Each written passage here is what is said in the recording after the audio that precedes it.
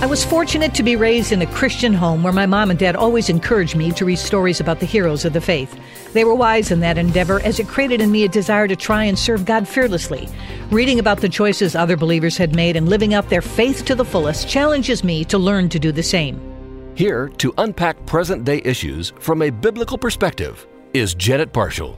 I've never stopped wanting to learn about the faith of those who have gone before us, and it's no surprise that I'm especially drawn to the stories of brave women. Anne Askew was one of those martyrs that continues to impact me. Anne was the daughter of William Askew, a wealthy landowner and a gentleman in the court of England's Henry VIII.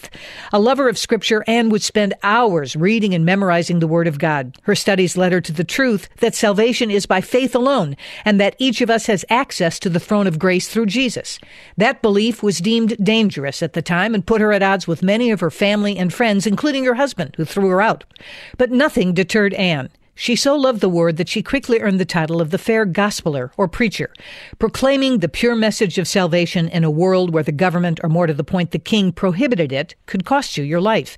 It was only a matter of time before Anne was arrested and taken to the Tower in London. There she was tortured so badly that her limbs were broken and rendered almost useless. Yet she remained faithful while waiting for death by fire.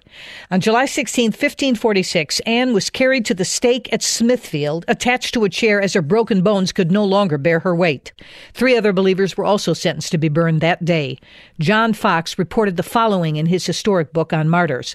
Then the Lord Chancellor sent to Anne Askew letters offering to her the king's pardon if she would recant, who, refusing once to look upon them, made this answer again, that she came not thither to deny her Lord and Master. Then were the letters likewise offered unto the others, who in like manner, following the constancy of the woman, denied not only to receive them, but also to look upon them. And thus the good Anne Askew, having now ended the long course of her agonies, being encompassed in with flames of fire, as a blessed sacrifice unto God, she slept in the Lord A.D. 1546, leaving behind her a singular example of Christian constancy for all men to follow. The words of Fox burn in my heart. Christian constancy. Anne was given the chance to deny Christ, and she refused. She's the only woman on record known to have been both tortured in the Tower of London and burnt at the stake. And yet this fair gospeler remained faithful to God until she breathed her last. Anne's bones may have been broken and her body burned, but nothing could separate her from the Savior she loved. She knew the power of life over death. I want that kind of Christian constancy in my life. Lord, make me brave. Make me faithful. That's my opinion. I'm Janet Parshall. For more information, go to janetparshallcommentary.org or email us at janetparshallcommentary@moody.edu.